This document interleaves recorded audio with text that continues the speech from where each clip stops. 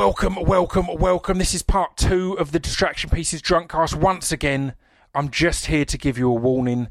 Things might get offensive, particularly in this episode. There's a bit where we talk about a good friend of mine, in fact, Cedric from At The Drive. And we talk about At The Drive-In a lot, but James brings up a very serious news story that I discussed with Cedric in the Distraction Pieces. So trust me, it has been covered in depth, but we move on quite quickly because we felt our drunk levels may not have given it the hugely serious respect it deserves. And I mean a trigger warning, because it is a story that involves abuse and dark things, and we're shocked. It's not like we're joking about it. Don't panic. We were drunk, but we're not arseholes. We were serious about it, but we move on quite swiftly without going into good analysis on it. But as I said, go back to my episode with Cedric from At The Drive-In for that. The only other thing I want to do now is get Buddy Peace to cut in the ramble I did about the Pod Bible listening party and about the distraction quiz. I'm going to get him to cut them in from the previous intro. So if you've heard it, you can skip. But I want you all to hear about it and know. So that's going to go now. 2 things I need to tell you about. The most important one is the Pod Bible listening parties. Next week, inspired by Tim Burgess's album listening parties, we decided to put together a lineup of podcast listening parties. And the idea will be that you all tune in and press play on the same episode at the same time. We all listen at the same time, and the hosts of the podcast will be on Twitter to answer your questions, to give some behind-the-scenes information and some insights. And we'll all have some good fun with it. It'll be a chance to talk to the guests. It might be a chance to hear some podcasts you've not heard before. It'll be a chance to talk to the host, to get the behind-the-scenes, and to potentially revisit a favourite. So just quickly, on Tuesday, May 19th, we've got Rich Wilson's Insane in the Membrane podcast. He's doing an episode I've talked about on here before, his episode with Michael Smiley. It's fantastic. It's one of the best bits of podcasting I've ever heard. Then at 8:30 on Tuesday, May 19th, is the Football Ramble Daily. On Wednesday, May 20th, is White Wine Question Time with Kate Thornton at 7pm, and at 8:30pm it's Drunk Women Solving Crime. On Thursday the 21st of May at 7pm it's North Star Rising, which I narrate, so I'll be on with Mike Biffle and all of the rest of the voice cast on that, to talk about the first episode 1 of North Star Rising, a space adventure. Then we've got at 8:30 that night, it'll be Giant. On Friday the 22nd of May we've got Say Your Mind podcast at 7pm, and finishing off on Friday the 22nd at 8:30, incidentally my dad's birthday, it'll be Distraction Pieces, and we're going to be re-listening to the Joe Gilgan episode, I think, which is one of my favourite of recent years and touches upon some really important and heavy stuff, and also some absolute nonsense. So yeah, that is exciting. The other thing I want to tell you about quickly is the distraction quiz, because we had the first distraction quiz on Monday, and it went down amazingly. We've literally had thousands of people playing along, which blew our mind. Like, we expected a few hundred. You can go and play it now. It's an hour-long quiz from all of the hosts of podcasts on the Distraction Pieces network. It's on YouTube. Just search Distraction Quiz. So you can play at any point. Put your scores in the comments. Put your scores on my Facebook or Twitter or Instagram posts about it. And then we're going to have this second quiz live on Monday, the 18th, at 8:30. So the way that'll work, again, it'll be all over the socials, but if you just search Distraction Quiz around 8:20, it'll bring up the holding page, and then there's chat. Like, what I loved in this was that in the YouTube chat on the side, because it's done as a YouTube premiere, I was in there, Dan Lassac was in there, Craig Parkinson was in there, who else? Dr. Susie Gage, Chris Glasson. So we're all in there chatting along as people are giving their results and talking about how bad they did, because they felt it was really hard. But yeah, it's very exciting, and it was put together by Luke at Bang Boom Creative, and the biggest feedback was how amazing it looked, because a lot of quizzes at the moment are just people on Zoom, and this is a bit different, to say the least. I spent a whole day filming my links, and you'll see why when you watch it. This is part 2. Huge warnings, huge apologies. But wait till you hear part 3. Distraction Pieces Drunkcast episode 325, with Ed Campbell, James Acaster, Chris Glasson and Stu Whiffen, and me, Scroobius Pip.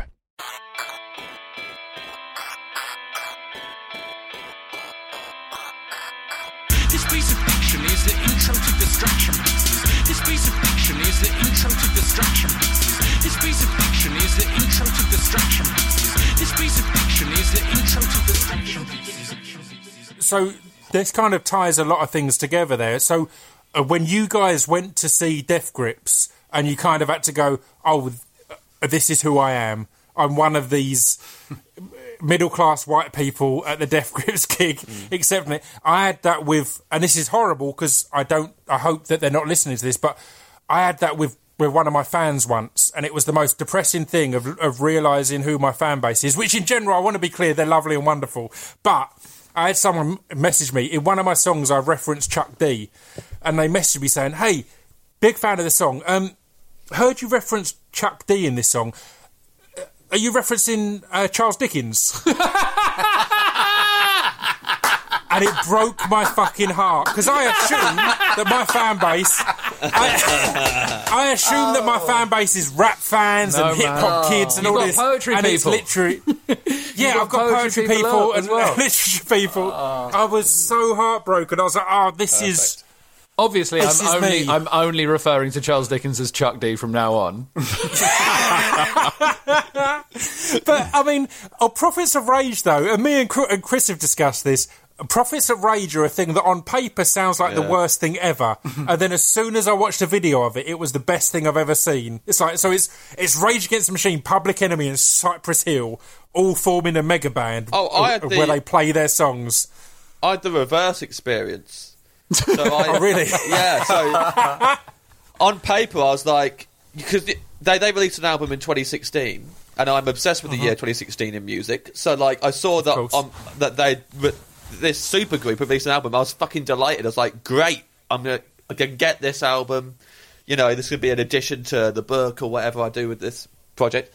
And I listened to the album and was absolutely heartbroken at how much I didn't enjoy it, and had to just leave it. You see, to be fair, I've not heard the album. I literally just saw all the videos of their live gigs where they're playing Rage songs, but with Chuck D and Be Real as the vocalist. I wouldn't go near the album. Like you want to see it live, right? Because it's all your favourite people from all your favourite bands.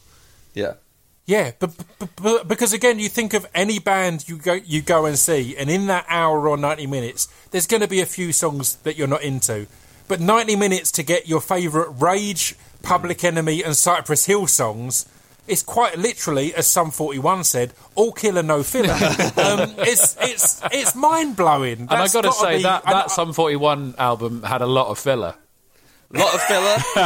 Not as much filler as their subsequent albums, but still a lot of filler. I mean, considering that they're the band who taught us that phrase and we all carry it with us as creative people, it is quite astounding that they wrote one good song. I mean, give them their dues. There was some killer.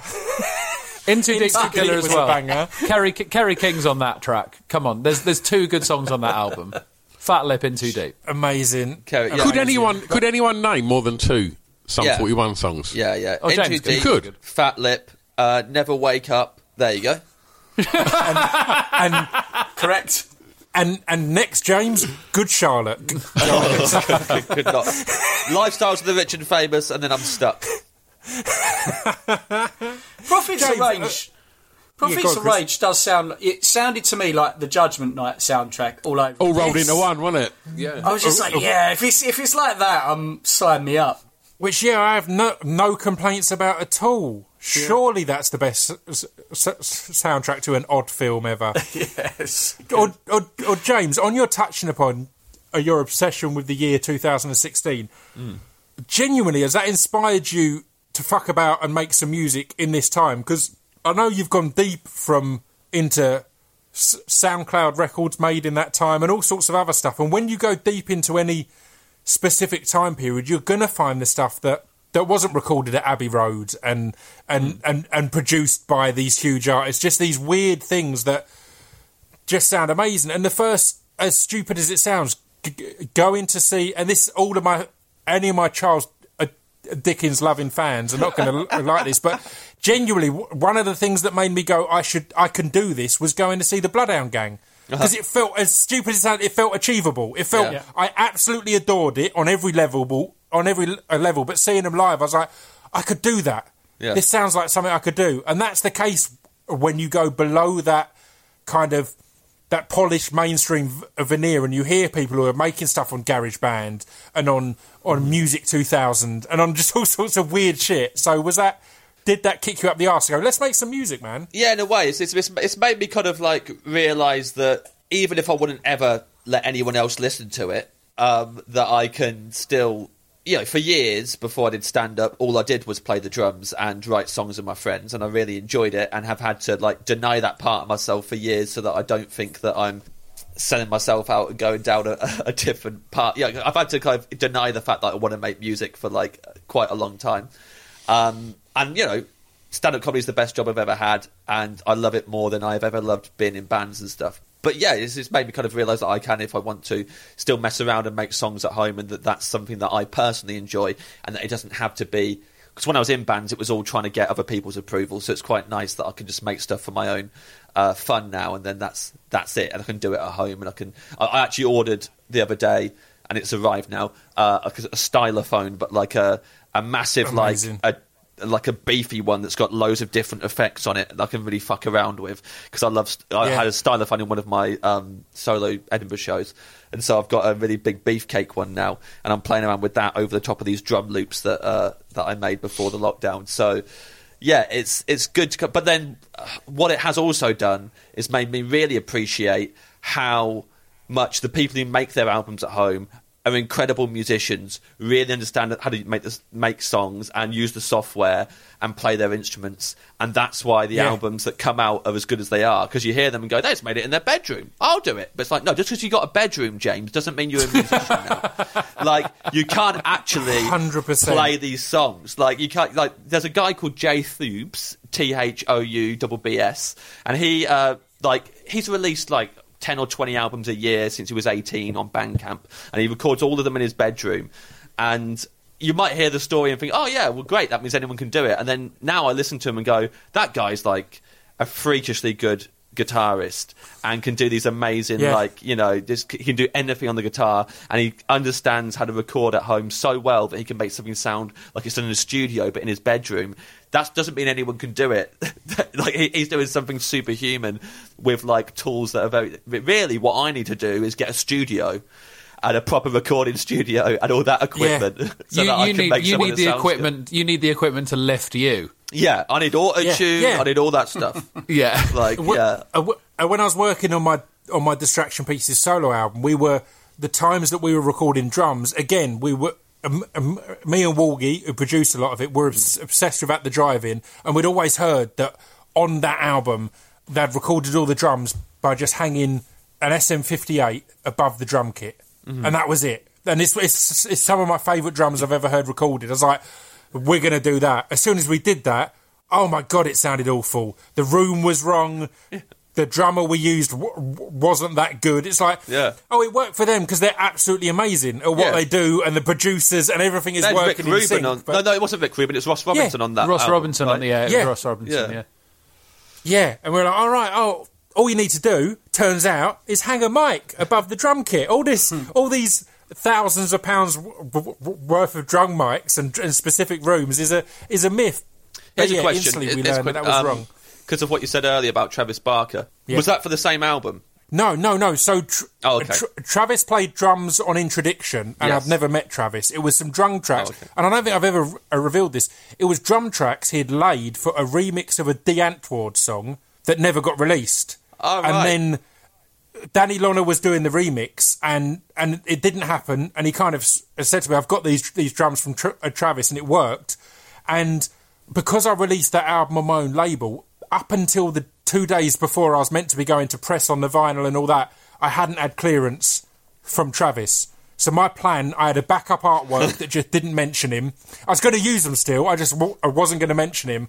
Yeah. And then I'd put out the video for Introduction, and Travis had tweeted it saying, I love this, it's great, blah, blah, blah. And it was after that we kind of buddied up, and he was like, yeah, I'll lay some tracks down for you. But the nicest guy in the world, a multi-millionaire, I'm sure, amazingly a talent. He gave me like 3 hours of recording, and as I left, he gave me a holdall of just clothes from his clothing label, Famous Stars and Straps. So here you go. Here's a load of clothes to wear as well. I was like, okay, man, thanks. And not only am I not paying you to do all this, you're giving me free clothes. Did you tell him? Did you tell him you were about to use the drums anyway without mentioning him, or did you keep that quiet? I've told him since, and literally a year after the record came out, I got all the notes from his lawyers saying that you can't put on the front cover, you can't mention the words Blink-182 or Travis Barker or any of these things. And it was all this stuff, and I had to email him back going, I mean, this is lovely, but the album came out a year ago, guys.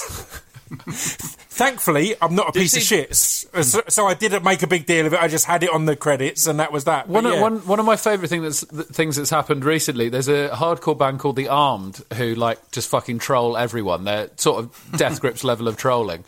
And they released a song called featuring Frank Turner, and they'd found a Frank Turner demo from somewhere, like a vocal demo for a song that Frank Turner had not released. I don't know how they got hold of it, and they used his vocals on a track they released without asking, and called it Featuring Frank Turner, and and used a picture to advertise the single. Used a picture of Frank Carter. I love it. That's fucking amazing. That's fucking amazing. When I had Danny Brown on my radio show when I had a show on XFM, and he's amazing, and we hit it off because he'd just been to do press with The Guardian. And The Guardian were clearly just kind of going, oh, this Danny Brown, and asking him stuff about food and barbecues, and it was all bullshit, and I actually was into his music. But I'm interviewing him, and we're chatting, I'm like, and now I'm going to play a new track like off of a mixtape from Danny Brown, and we play it. I think he might have mentioned it on air. He was like, oh, what's this track? And I told him, he's like, oh yeah, I've never heard this. And I was like, what? Because I'd got it off of a blog, and I was like, what do you mean we never heard it? And he's like, oh, I was round that guy's house, and we were smoking and drinking, doing rapper shit. Which is my favourite just generalisation. Smoking, drinking, doing rapper shit.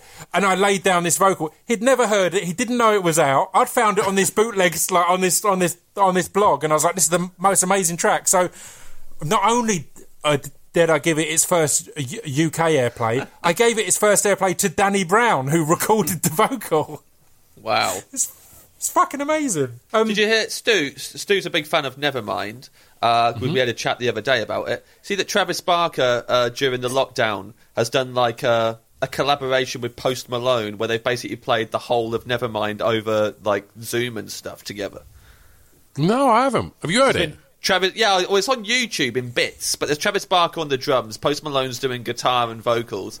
And he's there in a dress, as Kurt wore, like a matching a dress to the dress Kurt wore. Well, yeah. So Post Malone's wearing a floral dress. Travis is actually the only one who's not doing that. So, like, Travis is just dressed as Travis, and there's a bass player who's wearing a floral dress as well. But I watched it to kind of like, because I'm not really a Post Malone fan, so I watched it to kind of make fun of Post Malone by myself during lockdown.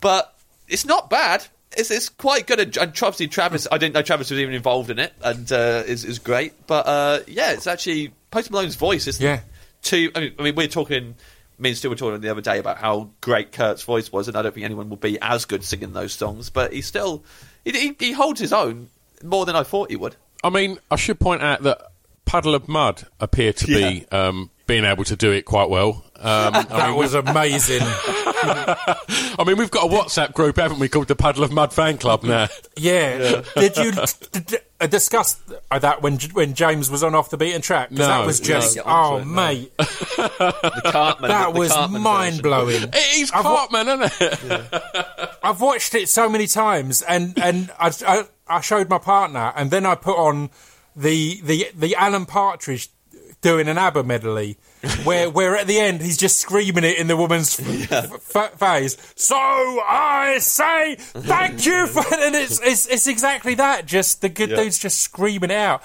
But James, have you listened to much Post Malone? No, well, not loads. I mean, I've listened to bits, like, basically...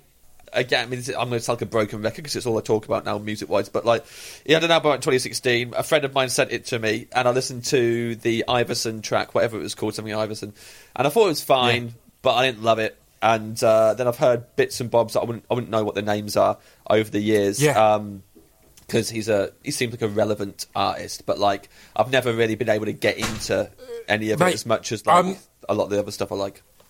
I completely. I relate to that. A mate of mine's, Sam Marshall, who's been on the podcast, he's a CrossFit guy. It's been an ongoing joke that he's been saying to me for years, "Oh, you'll love Post Malone," and I always go, "Cool, I'm not going to listen to it now because you really want me to listen to it." It's kind of that stubbornness of you want me to listen to it so bad, I'm not going to.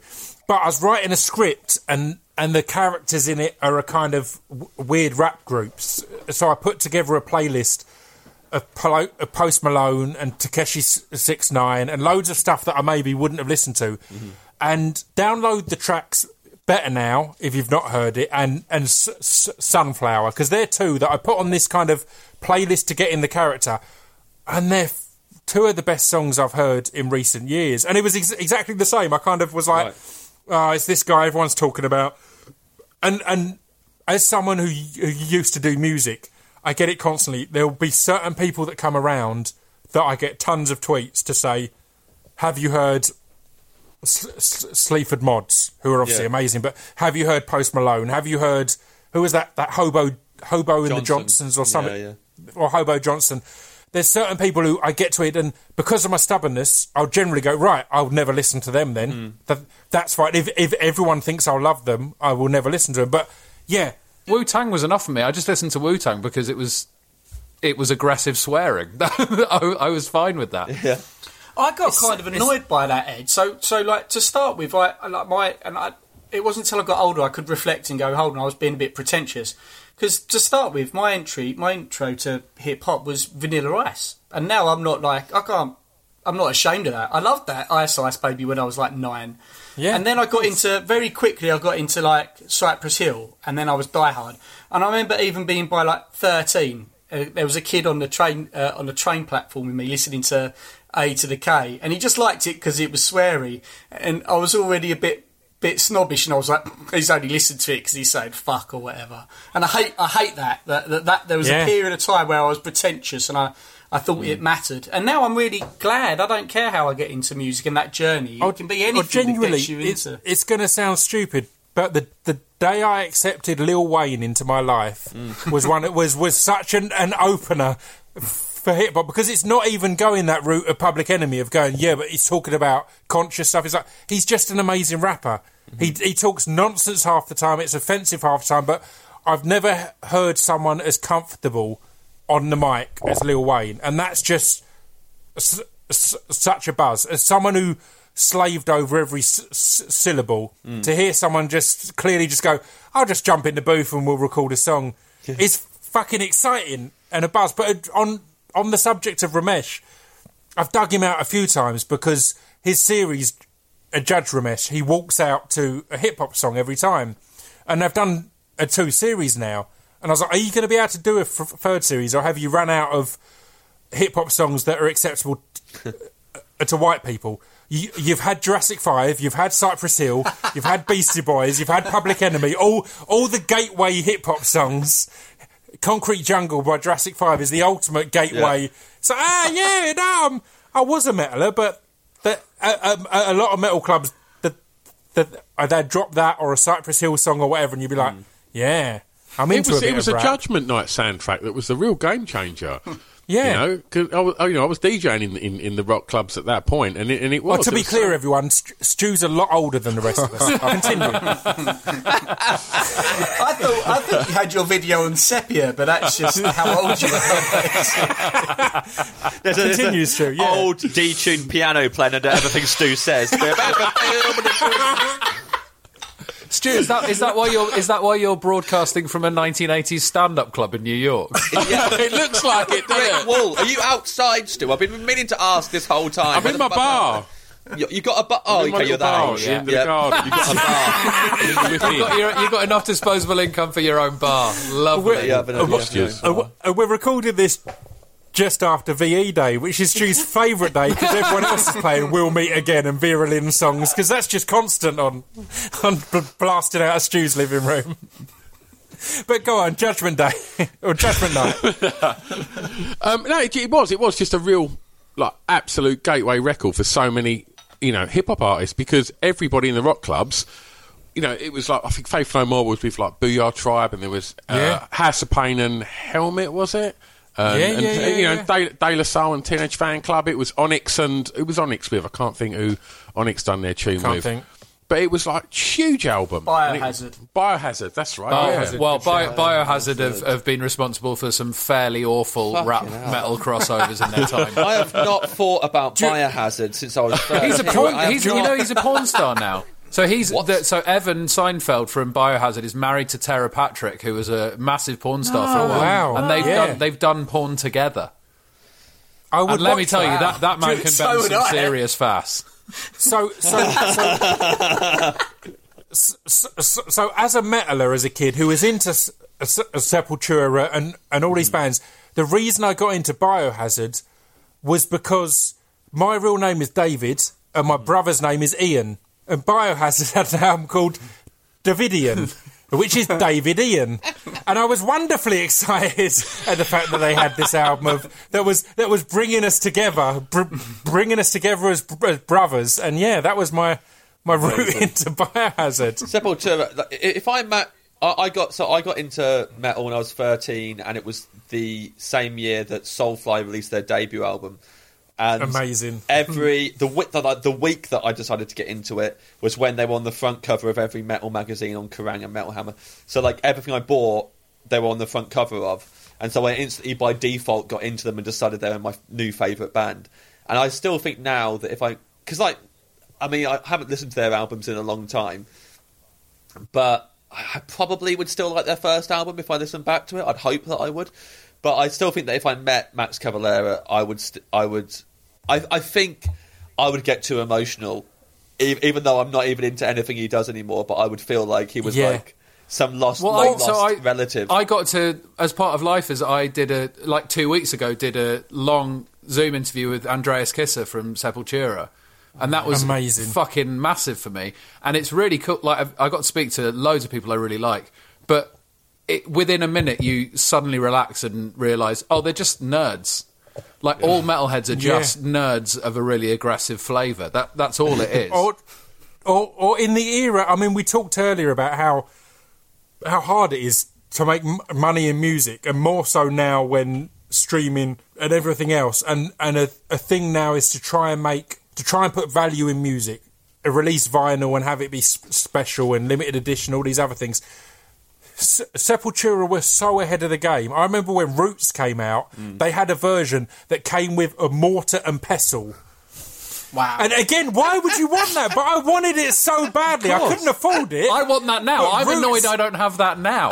I remember it so clearly, it being out of my financial reach, but wanting it so bad because it came with a mortar and pestle. It's like, fuck's sake. I've never heard anything so Ed Gamble in my whole life. A Sepultura pestle and mortar. I mean, that is incredible. Like, I want it. That was most of what was on Ed's wedding gift list was pestle and mortars. Was like and a blowtorch as well, like a food blowtorch. I had that. Yeah. I mean, do you still have the presents? Because I bought you like a thing, and I'm wondering if you're getting that still. The presents are also in lockdown in a warehouse. So you're not getting. Oh wow! No, we've not had any of them. So they have them in a warehouse, but we need to order them when they all go back to work, basically. So that's going to be nice. What are you going to do? Are you going to get them when we all come out of this, or are you going to get them when it's your wedding? Yeah, fuck no, I'm not waiting for that. I'm getting all the presents. I love that. My excitement then, I was genuinely going to ask the question, do you have to show them a marriage certificate to get the presents? They've got them in lockdown. It's like, are you really married? To release them, we need a photo with today's paper and a wedding certificate. No, we're getting the presents straight away, and then, then if the wedding doesn't happen, at least we've got loads of presents, even if it all falls apart. I've got you like a whiskey decanter or something. What have I got you?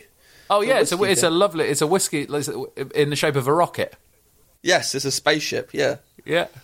And it's with the vinyl of Roots by Sepultura. Right? If I could. The Roots Sepultura whiskey. I've only learned now that he wants that. I would have got him that otherwise. I mean, there's still time now. I've got time for this. You can get me the vinyl of Roots, and I'll put it next to the whiskey decanter. Ed, can I ask, is there anyone that you've not had on the podcast that would be on a bucket list that would be like a real dream guest?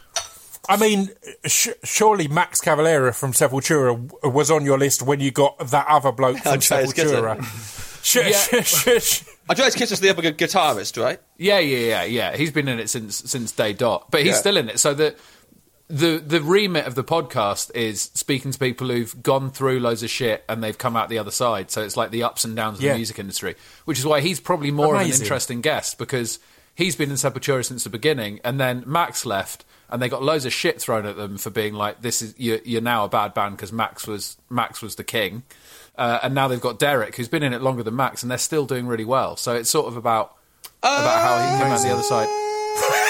Ed, if you want to say that people have been through shit, Max Cavalera's fucking stepson got murdered, and he formed another band, and at one point he accidentally stepped on a flag, I think the Brazilian flag, and got arrested and shit. He's had a lot of stuff thrown out. I'm sure, but also he's always been at the forefront of the metal media.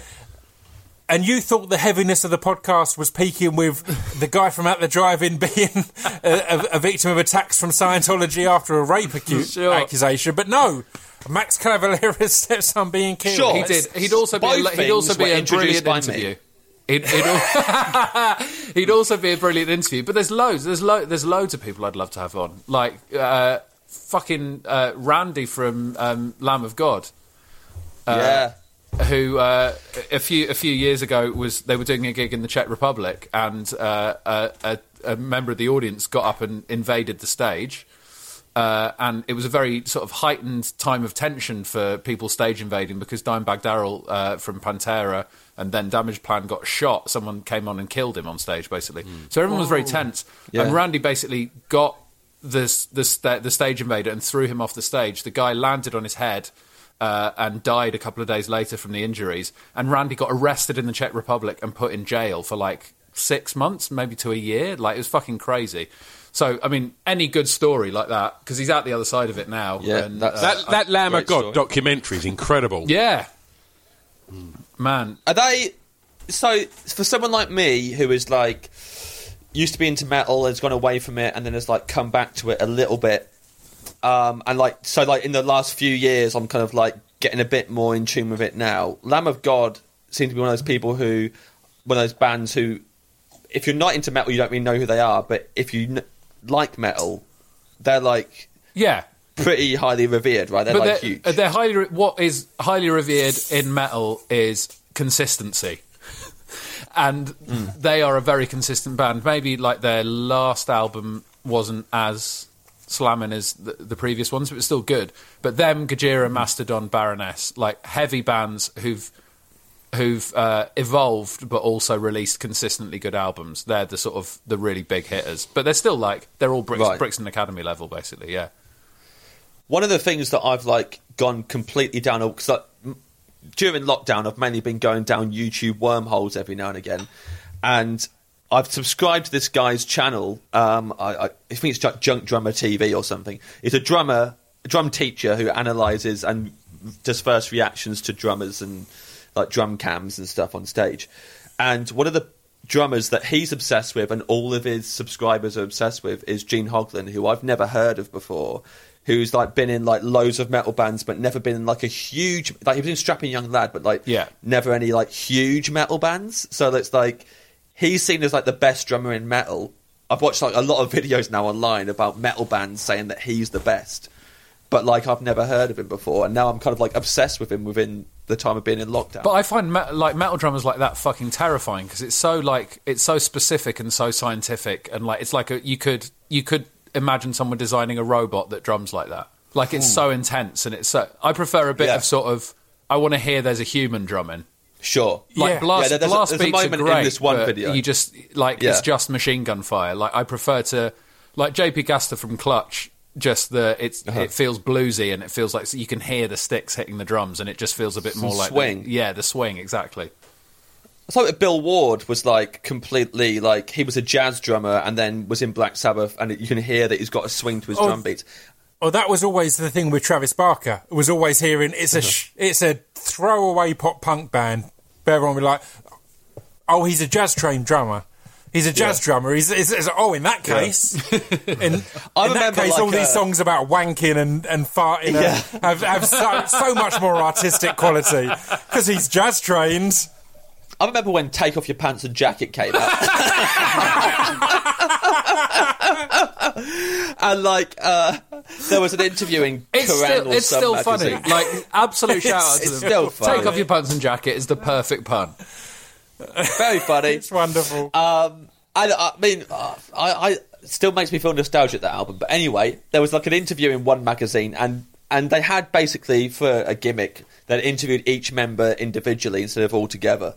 And Travis Barker was asked about his drum beats, and he said, oh, you know, I'm actually like putting loads of really weird like Cuban drum beats and stuff like that on this album. The other guys would probably kill me if they found out. And I remember even as a teenager reading that and being like, they know. If I know, they know, right? Like, I mean, like, I don't think it's James Acaster in Kettering knows, but Mark Hoppus has no idea. I mean, you'd be surprised because genuinely, I've had things before where I've been going through an old book and I found a quote I love, and I've tweeted a quote saying I fucking love this quote, and every response has been, you know, that's one of your lyrics, right? And I'd forgotten that I'd put it into one of my lyrics and that I loved it as a young 25-year-old and ripped it off in a lyric. And I'm sitting there like an arrogant prick going, this is such a deep quote. This is absolutely amazing. And everyone's going, yeah, that's one of your lyrics, mate. Are you... What's wrong with you?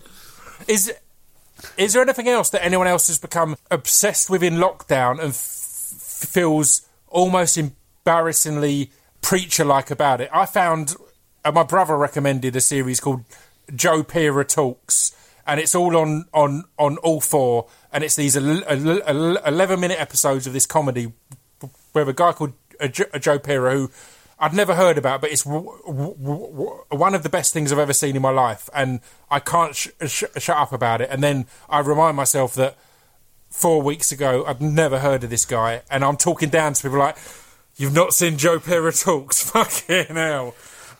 There's an amazing... James has obviously had that with this drummer. There's an amazing Doug Stanhope line about that, about talking about how much of a dick he is and how he will look down on someone for not knowing about something that he got into yesterday.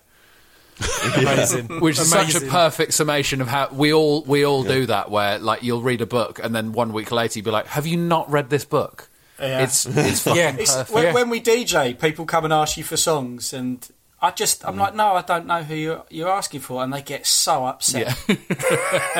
They're so angry. In that situation, they're completely in the right, because your job is you're a DJ, and they are just a member of the public. So you should absolutely know everything about music. Exactly. You're getting paid. I'm not omnipotent. I don't know everything, and like I've had like these weird. No. I'm not siding with you.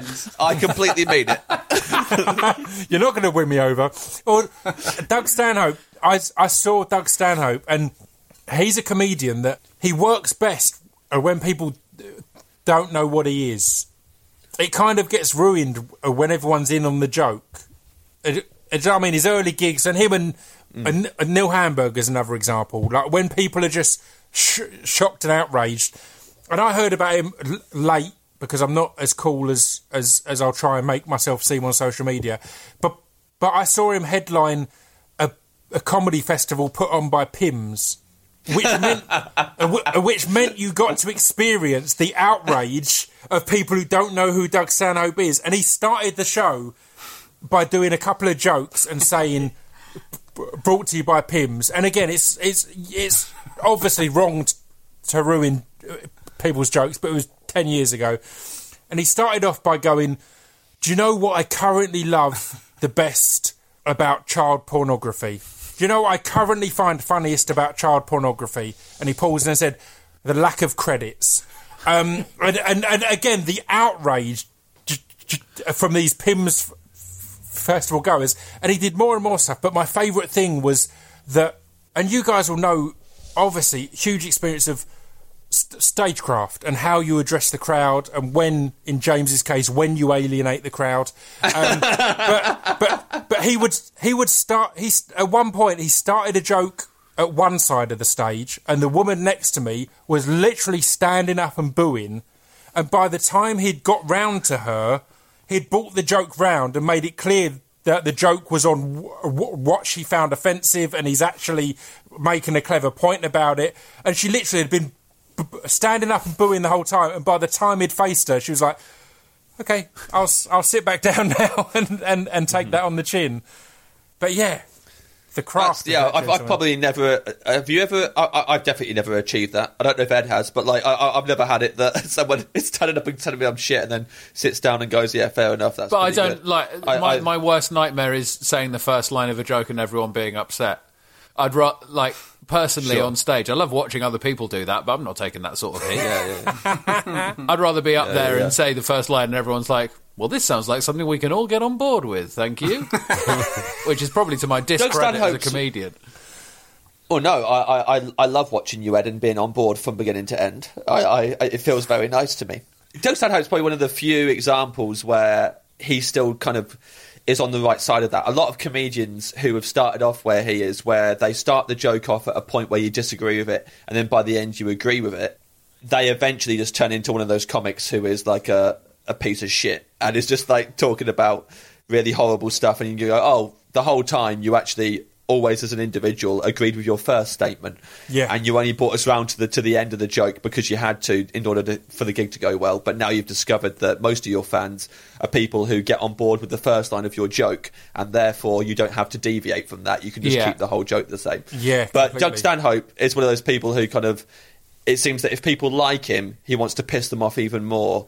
And so therefore, and to be honest, weirdly, Frankie Boyle is the same. When Frankie Boyle, I used to fucking hate Frankie Boyle, and like just be like, he's just like going out, lowest common denominator stuff, you know, being homophobic, sexist, all kinds of shit.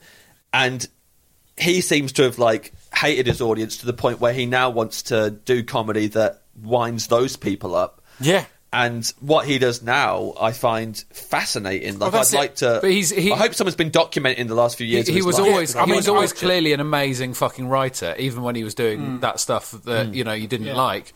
But he's now just pivoted that into something that's clearly means way more to him. So it has way more of an impact.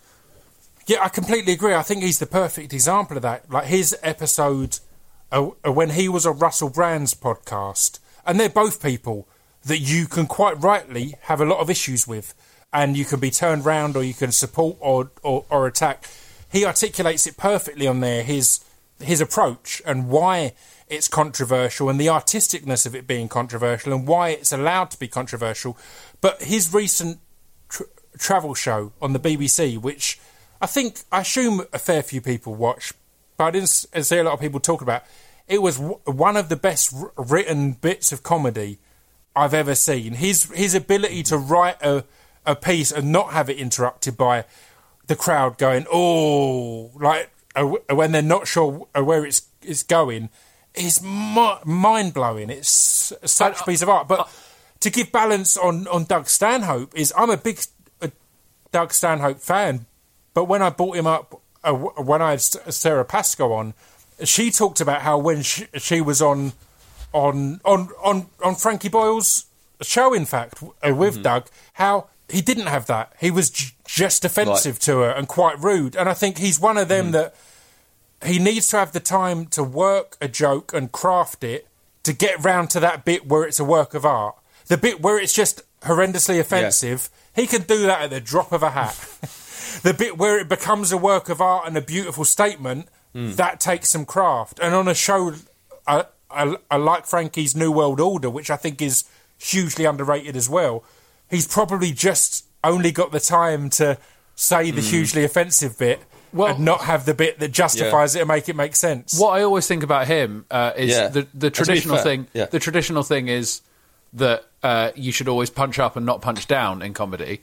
Yeah. he punches down, but then you look at him and think, oh no, you think you're punching down, but you're actually punching up because you're a complete bag of shit whose life's a mess. His life is genuinely his life is genuinely a mess. He lives that he's a fucking disaster. One of the times I saw him live in London, I genuinely text a few mates to say that might be the last ever Doug Stanhope gig, because there were so many bits where he just went off track. It was just after his mum had died, and he just told a story of when he went and sat with her body and stuff like that, and there was no punchline. He'd get to the end of this long ramble and go, I don't know how I got there, and he'd be drunk because that's his thing, and it was so dark. But the bits... This is going to sound like a weird comparison, but it's like Baby Shambles. There's if you go and see Baby Shambles, there's so much where you're just going, oh my God, this is a depressing mess. But then it means that those moments where it all gels and it's this work of art, it makes them mean all the more. And I had that. I remember seeing him at Reading one year, and so much of that gig was one of the worst performances I've ever seen. Everyone was off their face. No one was on the right page. But the moments that they hit that flow on the big songs or whatever, it made it just, wow, this is almost a religious experience, because you know that they've shown that they're so close to destruction that when they go that complete flip of a work of art, a work of brilliance and unifying everyone in the room, it means all the more than when Ed has everyone on board from the first line of his joke. Boring, isn't it? Boring, isn't it? Not having a drink before you go on to be a professional. After every single Ed Gamble show, I do text my friend saying that is the last Ed Gamble show we're ever going to see. So, to be fair... Yeah, but that's more hopeful. He gets a similar response. Yeah, you really should stop texting that to me, James. Look, you're my friend. I want you to be involved, Ed. I don't want to exclude you from this. Okay, that is the last Ed Gamble show I ever want to see. Other than that, great stuff, Ed. Never ever going to see him again. What you were saying then, Pip, about Baby Shambles, and that's as much as I hate performing live. What I love about live performance is that you can't edit it, and it is just whatever it is in the moment, and so therefore, if it does feel completely awkward and toe-curlingly like this is fucked, this person or this band are completely past it now, or whatever it is that they've written themselves off, and then the next moment they can make you feel like they're the greatest act you've ever seen in the world, and the amount of time that doesn't get captured on a live DVD or a streamed performance or whatever, that you go because stand-up is basically that. Whenever you watch any stand-up, no matter who they are, even if they're the most mainstream stand-up in the world, if you're in the audience, you're thinking, this could go badly. They might not be funny, and everyone might not laugh. And that's the tension that you feel in the crowd, in the room, is that it might go bad. And the release and the relief and the enjoyment you feel as an audience is that it goes well and they're working the room. But when you watch it on recording...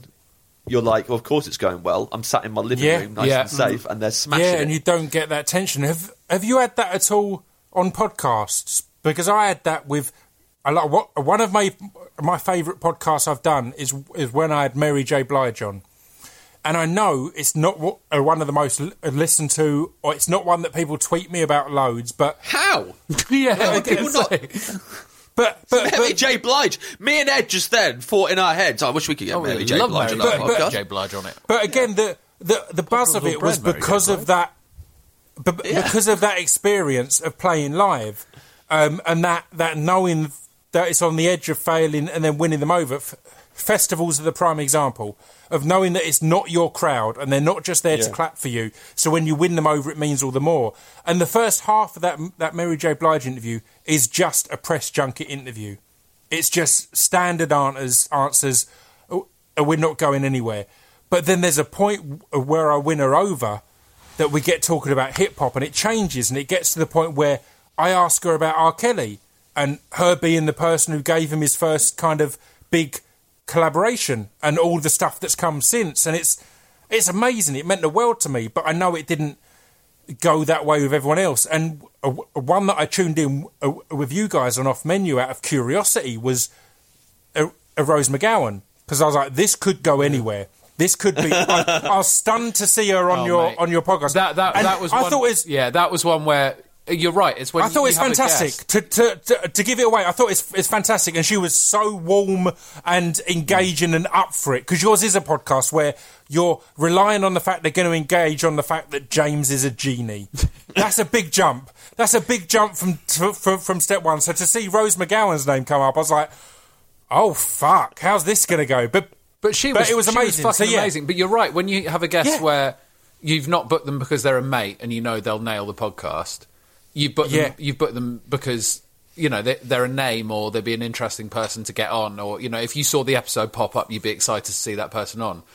You never know how they're going to be or how they're going to react, because at least with yours, you can get into stuff, you can take the conversation sort of where you want. You know, if you think you're getting towards a subject they don't necessarily like, you can move it away. Ours is very much locked into a menu format, so we can't really back out. If they don't want to talk about sides, there's no dodging it. You've got to get into sides. Yeah. But Rose was a great example of someone we were nervous beforehand, where we were like, we don't know what she's going to be like, because she's like this ethereal figure sort of in the media and, you know, in the entertainment world. And she nailed it minute one. We were relaxed minute one with Rose because she was so funny. Absolutely amazing. And I saw that name come up and I was like, wow. And she just went with... What is this? She went with everything. And to the I think there was like 5 minutes in, we were talking about being on a farm with all the different types of bread and lassoing the different types of bread. And she was just going with it. We were like, this is fucking amazing. About 10 minutes in, it felt like open flirtation. And as two people who were probably fans of Marilyn Manson at the time, she wore that dress at that awards thing. That was probably blowing all of your minds. I was listening thinking, what's going on? This is amazing. Also, we were just really laughing. By the time she left, we were really laughing about the fact that she's been involved in one of the biggest news stories and media revolutions in the last 50 years and has been at the forefront of a huge thing.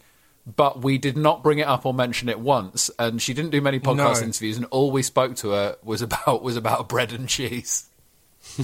Yeah. Or when she picked her favourite side, I think... No, it was actually on dessert. She said a dessert that she adores, and James said, me too. But it wasn't related. It wasn't... Did I? I didn't even realise that. He didn't add the hashtag, so it was absolutely legitimate. Also, and I know James, we recorded that episode maybe 18 months ago. Now you've mentioned that to him, he will be up all night thinking about that. Yeah. I'm just to be thinking now, did loads of people absolutely hate me and think that I was being a little cheeky shit. But to be clear, I've completely made that up. Yeah. That isn't something happened. Because Pip, I would have picked up on that at the time. Yeah, and I was more annoyed that you'd insinuate I'd ever agreed with anyone. But no, the thing about that episode, what was really for me anyway, because Ed is really good in Across the Podcast and listens to it when it goes out, and I don't have any concept of I never listen to them. I don't know what they're like. But I'm the same. The day that we made that episode was a very... Because, when we started to do the podcast, we didn't think it was going to be anything. And the more that we did it, people were listening and we were interacting with it. And it was... it felt like more of an achievement as it went on. And the day when we recorded that one, I think it was still the first series, right? It was still the first series. Yeah, it was the end. I think it was the end of the first series, yeah. Yeah. And that day, our guests were, in this order, Jack McBrayer, then Rose McGowan, then Dynamo. And that was our day. And it was such a funny thing to us that, for one, we didn't think we'd ever get Rose McGowan or anyone like her. And it was really funny that she's been followed by someone like Dynamo, who we're fans of. But it's funny to back to back. Yeah, or amazing that she had clearly never heard of the podcast at all, and Dynamo had clearly heard every episode and absolutely adored it, was well up for it and well on board. Yeah. Yeah. Well, weirdly, both of them weren't... both of them were people that had... I think they were both people who had messaged me on Twitter about something else, and then I'd gone, do you want to do a podcast? So it was like, you know... So, like, ambushed both of them, really.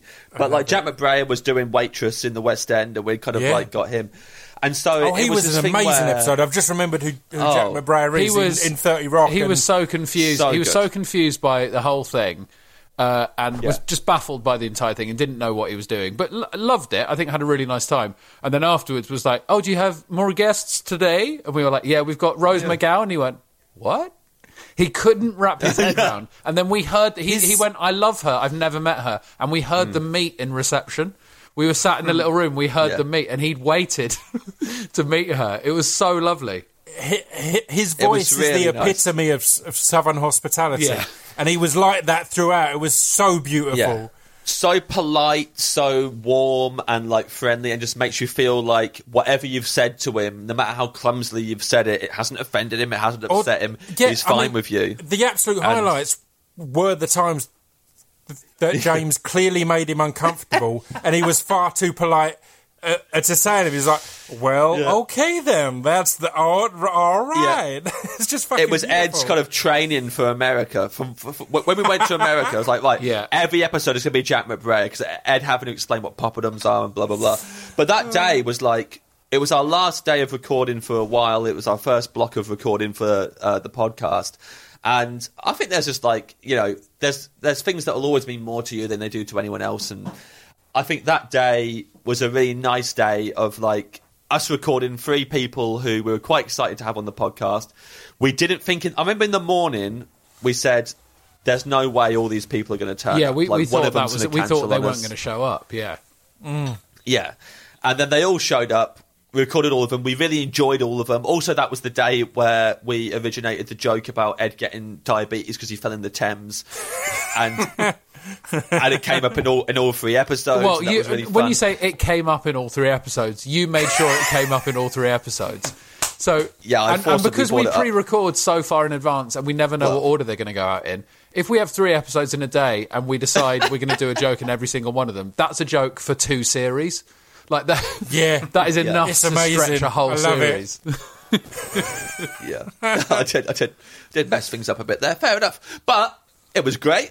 I like. I'm very sentimental about that day. The Jack McBrayer, Rose McGowan, and Dynamo Day. Like that, we went out afterwards, got drunk, and then I had to do a gig. And it's one of only 4 gigs I've done drunk. Have you only done 4 drunk? Yeah, and this was the only one that wasn't at the Edinburgh Festival as well. Wow, that's amazing. Yeah, the other 3 have all been in Edinburgh. Yeah, how have you only done 4 drunk? Because I just don't like before gigs. Often I'm too nervous to drink, so I just don't do it. In Edinburgh, the gigs I've done drunk have either been they were so late at... Oh no, so they weren't all in Edinburgh. So 2 of them were in Edinburgh. One was I forgot I had a gig and got drunk, and then I was detected by the promoter, so I had to run across town and do the gig.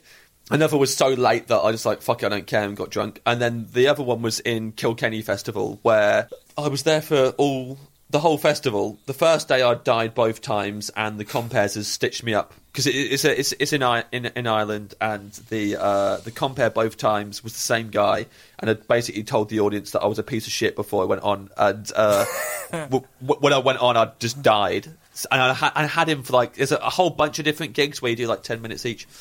And they're all like, you know, lineup shows. And I'd done so badly consistently for like a bunch of gigs that by the one... Oh, that was it. I did one in the afternoon and Aisling Bea was on. And the compere gave me such a bad introduction that throughout my set, all I heard was Aisling Bea bollocking the compere at the back of the room and telling him you can't give people an introduction like that. Oh, man, I love Aisling so much.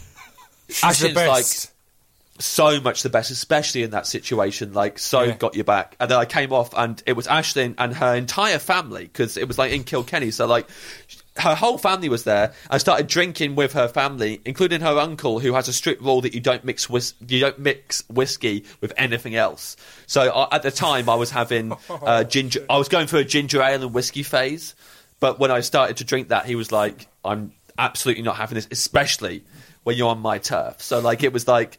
I was just drinking, for the first time in my life, straight whiskies. I'd never done that before because I didn't like the taste of it, and I did it because I wanted to win the approval of this man. Was you allowed ice in it, James? No, I wasn't allowed that, and I wanted him to think that I was a good man and to think that I was worth hanging out with, and so I was just trying to, and it felt good, and I think a lot of men will admit that it feels very good to win the approval of an older man who has ridiculous boundaries of what is okay in life, and it's really good to kind of like try and fit into that. It's literally why Stu's here, but completely. Sure. Yeah, Stu is here to give us approval of that older man. Stu, do you approve of this? Because at a point there, halfway through James's story, because you're sat in your bar, you had your head in your hand, and you looked like an annoyed landlord when it was closing time. What was it that rattled you? What was it that you didn't like about it? I know for a fact that what happened there was Stu and Chris remembered their most potentially dangerous and controversial moment in podcasting is when they had an Irish person on their podcast, their Hardcore Listing podcast, where you pick a top 5 of anything, and he bought his top 5 Irish whiskies, and they got fucking blind drunk in that very room, Stu. In that very room, it was ridiculous, wasn't it, Chris? Like we worked out, he brought over all of these incredible whiskies, and obviously just instructed us to drink them neat. And I think we worked out in an hour we drank over a pint of whiskey each, didn't we? I've got to pause you and let people know that because we're watching this on Zoom, James has got up to go and get a drink from the fridge, and it's like the Prodigy Smack Your Bitch Up. Yeah, it really is. Where he's taken his phone with him, and we're just like moving around. But it's like the Smack Your Bitch Up video where the reveal has come far too early. Continue, Stu. Continue. Sorry, you got wankered basically. Oh, it was shocking, wasn't it, Chris? And I don't know why we just got really excited to sort of try and keep him like really happy. And he was like, he'd come down from London, hadn't he? He'd come out to Essex, and once we'd finished drinking the whiskey, I mean, this was literally like 5 o'clock in the afternoon, wasn't it? We was absolutely wrecked, smashed. And then for some reason we decided it'd be a good idea to go to the pub and drink some Guinness. And obviously drink Guinness. Like how many times do you go down the pub and drink Guinness? Never. I just wanted a lager, but I felt I had to drink Guinness. But we were with Rob, and he was Irish, and we were like, right, now it's time for Guinness now. And that was one of the messiest post-podcasts we've had. Mate, it was disgusting. Ed, I need to use you as a study group for this. Yeah. But they recently did a podcast that was top 5 after parties. What would you interpret that to mean, Ed? When you've been to a lovely event and there's a party afterwards. Amazing. Chris, for some reason, interpreted it as top 5 things that have happened after a party. So literally, it's the morning after. He's talking about the times he's had a really good fry-up and just all sorts of other shit. I was in tears. I prefer that. Stu had done top 5 after parties. A party, as R. Kelly has stated, after the party comes the after party. Yeah, the hotel lobby. But for Chris, he was like, he chose one that was a wedding, where he spoke about how him and the rest of the guests met up and helped put away the tables. I prefer that. I want to hear more of Chris's after party. The thing was, I didn't really we do so many top 5s. Sometimes I've written half of it before I've really thought about what the question is. Everyone who listens to Hardcore Listing knows that's the fact, Chris. I just thought, fuck it. No one's here for the top 5. That's why people don't listen to our podcast, really. And after party, he's not scraping vol-au-vents into a bin bag, mate. It cracked me up because the start was Chris going, Stu, how have you interpreted this? And I was like, he's not interpreted this in any other way than the obvious way, has he? And it was this beautiful, it's like, I've kind of interpreted it as things that have happened after a party. When you were talking about after parties there, just to go back to nu metal briefly, I saw System of a Down in 2001 at Brixton Academy and got to go backstage to the after party. Oh, wow. And they gave me a free beer when I walked in. I was 15. and I saw Amazing. Sarah Kaywood in the flesh, and then I met John Dalmayan, the drummer, and then Serge Tankian, and then I left after half an hour, and it was the best night of my life. I mean, that's a hell of an after party. To go back to when me and Chris saw Papa Roach and Head PE, we went on to Feet First at Coco, and Papa Roach were partying there, and they took a liking to me, and you'll like this, Ed, because I had the same haircut as the guy from Alien Ant Farm. who were friends of Papa Roach, so they gave me free drink tokens, they gave me all sorts of stuff, because he's got the lines shaved down his shaved head, and Papa Roach and Deftones were responsible for Alien Ant Farm's success. I think they pretty much lifted them to where they got to. I genuinely rate Alien Ant Farm. I think no, come on, Pip. No, in fact, when Head PE. When I went to see Head PE at Chinnery's, they were supporting Alien Ant Farm. And that was it. And movies it literally made the hairs on my arm, which are plentiful, it made the hairs on my arm stand up. And it was, Movies is fun. Me and Pip did a pilot for a show that I was... eventually did get on BBC Three, but BBC Three ruined it. But, I did a pilot with Pip for it where... someone came on, a guest, and they put their iPod on shuffle, and we talked about the songs that came up. And one of the songs that came up on Pip's iPod was Movies by Alien Ant Farm. Such a tune. I also love that song, and probably, I reckon I could go back and listen to Anthology, and I would still... I think I would still like it. I think I would. I've been the tester of all of James's least successful projects. Anytime it's something big and successful, like hypothetical or any of these other things, I don't get a phone call. But if it's niche and it's going to be, I wouldn't go near you. Hey, no, understandable. Off Menu has done very well, and you were the first episode. That's true. I was the first, and I didn't get kicked out despite kind of mentioning the. That was incredible. The amount of times that gets brought up, Jesus Christ! people bringing up, you should have kicked Scroobius Pip out. It was the first episode. It would have made no sense for a podcast that no one knows what it is, that halfway through we kick the guest out and don't give you the full format. And it was on my side. It wasn't even fully through the format. It wasn't on my dessert. You agreed to take it off. Yeah. You said, I'll take off the pomegranate seeds. Yeah, and I mean, just as a bit of housekeeping, because I know there's going to be a lot of people who, like me, would be sitting there thinking, who's Jack McBrayer? It's Kenneth. From it's Kenneth Parcell. It's Kenneth. He's wonderful. To wrap things up, I mean, I normally wrap things up. Are we wrapping things up? I've just opened a full bottle of wine. To start part 3, instead of wrapping James things up, has just opened another bottle of wine, and we've only spoken about new metal. So, I'm fine with continuing. Then, please. I've committed to this too much now. If I stop now, it's going to be the worst moment of lockdown. I'm 1.5 bottles of wine in, just to let you know. I've had 1.5 bottles of red wine. In that case, Stu, how are you doing? A little update all round. Stu's just emptying that one. Just finished that one. So you're only one bottle of wine in. I am, yeah. Oh, a man who's got his own bar knows how to control himself. Chris? I need to remix. I need a new cocktail, so I'm going to go and raid the shelves. So you already had enough for that. Oh, how the fuck have you got that, Stu? You got back in time. They sponsored. They sponsored Hardcore Listening. They got in touch with us on the podcast and said, "Right, will you?" Yes, they just sent us a crate of that, didn't they, Chris? That's our sponsorship level. I was going to say, and teens, drunk teens. If there's ever, I'm drunk constantly teens saying from the 90s. I mean, you got no one.